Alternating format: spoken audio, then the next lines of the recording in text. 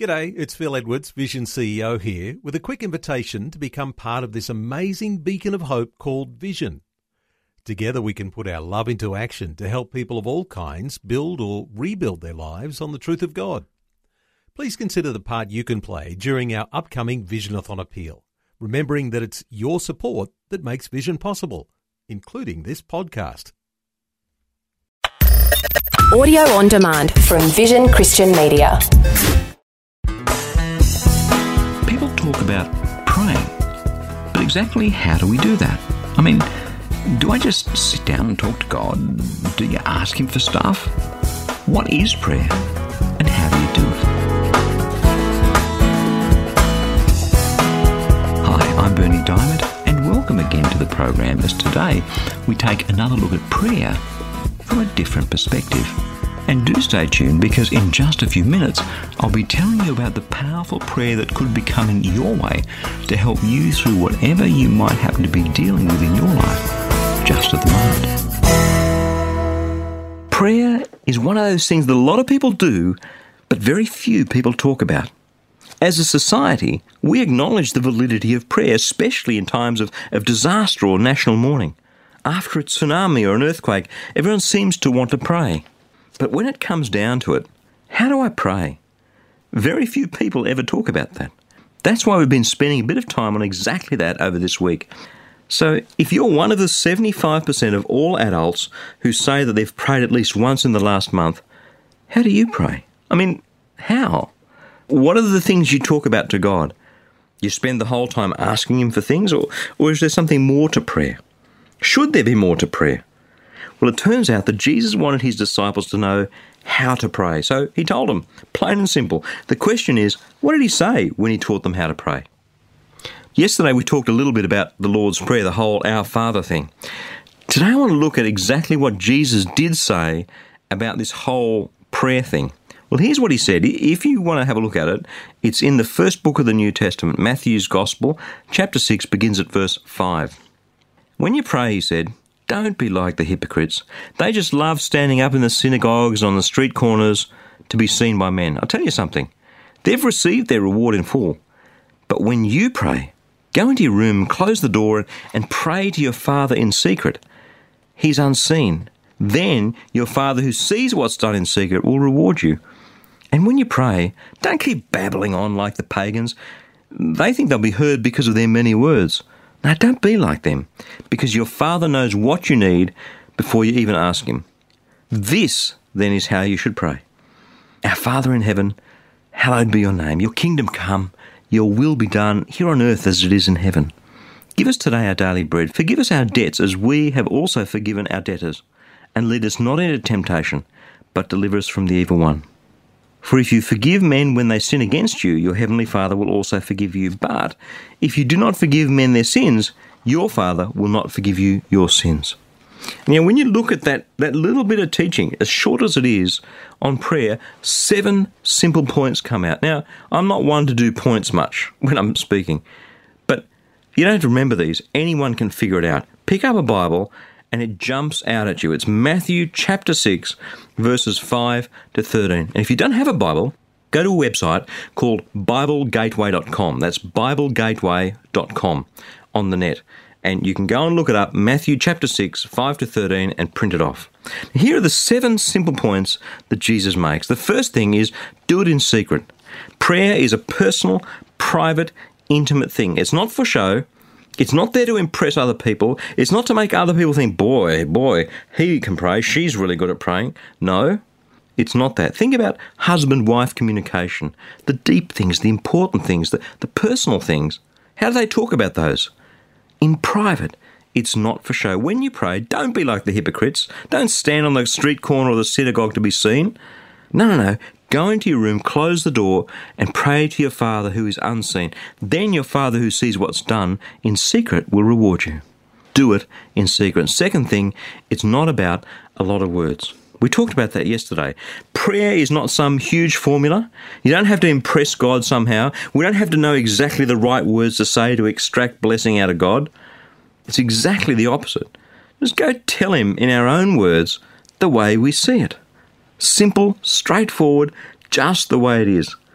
A.W. Tozer, who wrote this wonderful book, The Pursuit of God, says this: if we would find God amidst all the world's distractions, first we have to determine to find him and then proceed along a path of simplicity. Now, as always, God discovers himself to babes and hides himself in thick darkness to the wise and prudent.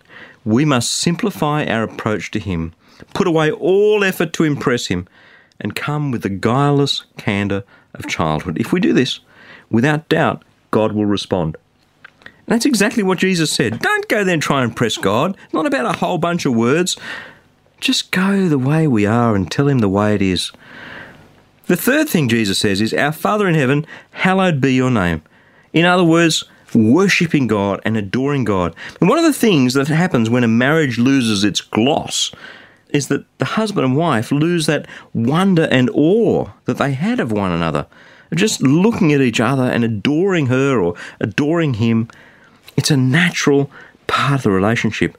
And when we look at God, when we look at who he is, it's right that we should worship him. It's a wonderful thing to bow down and to worship God. Our Father in heaven, hallowed be your name. Worship is a really important part of prayer. The fourth one is joining hands to do his will. Your kingdom come, your will be done on earth as it is in heaven. This is really important for me. We can get the God-me relationship all around. We think God's there just to do things for me like a sugar daddy. No. I'm there to participate with him in what he's doing.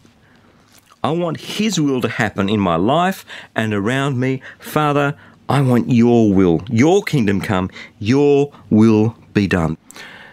The fifth point is this: give us this day our daily bread. You know something? It's okay to ask God for the things we need. For food or water or shelter or strength or wisdom or home or safety or family.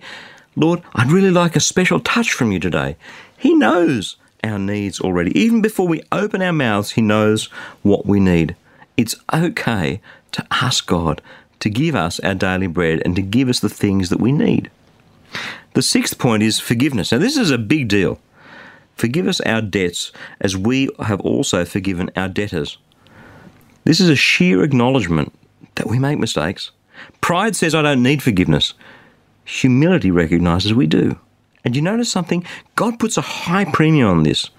It's a big deal. He wants to set us free from our unforgiveness. Forgive us our debts or our sin or our trespasses as we also have forgiven our debtors, those who have sinned or trespassed against us. Father, I blew this today. I did this wrong today. Would you please forgive me? And lastly, lead us not into temptation, but deliver us from the evil one. In other words, Lord, I want to live my life for you. Protect me from falling over all the time. I don't want to do this in my own strength because you know something? I can't. I want to do it in your strength. Lead us not into temptation, but deliver us from the evil one. This is real simple. 7 simple points. Do it in secret. It's not about a lot of words. Praise God. Join hands to do his will. Pray for the things we need. Ask for forgiveness and ask him to help us, not to lead us into temptation. It's really simple. And some days, one or more of those things will be more important than others. Sometimes you're struggling with temptation. Other days, it's the daily bread that we need. What I'm saying is there's different emphasis, different issues on different days. But you know something? These very simple, down-to-earth guidelines are such a wonderful inside look at how God sees prayer.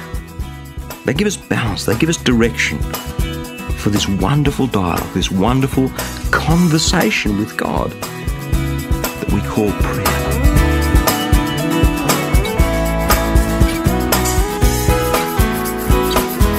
Before we go, I'd just like to remind you that if you have a prayer need, we would love to pray for you. Listen, the only sort of prayer that the Bible teaches about is the sort that has powerful results. Just let that sink in. The only sort of prayer that the Bible teaches about is the sort that has powerful results. So if you'd like us to pray with you, in fact, if you'd like our whole prayer community to pray with you, stop by online at powerfulprayer.org to share your prayer request. It's completely confidential. Your name won't be displayed. And in fact, while you're there, perhaps you could pray for one or two others and leave them an encouraging word as well. The Bible says that the prayer of the righteous is powerful and effective. So let us pray for you and with you. And let's just see what God does, how He intervenes, how He chooses to bless you. That web address again is powerfulprayer.org. I'm Bernie Diamond. I'll catch you again same time Monday with a different perspective. Thanks for taking time to listen to this audio on demand from Vision Christian Media. To find out more about us, go to vision.org.au.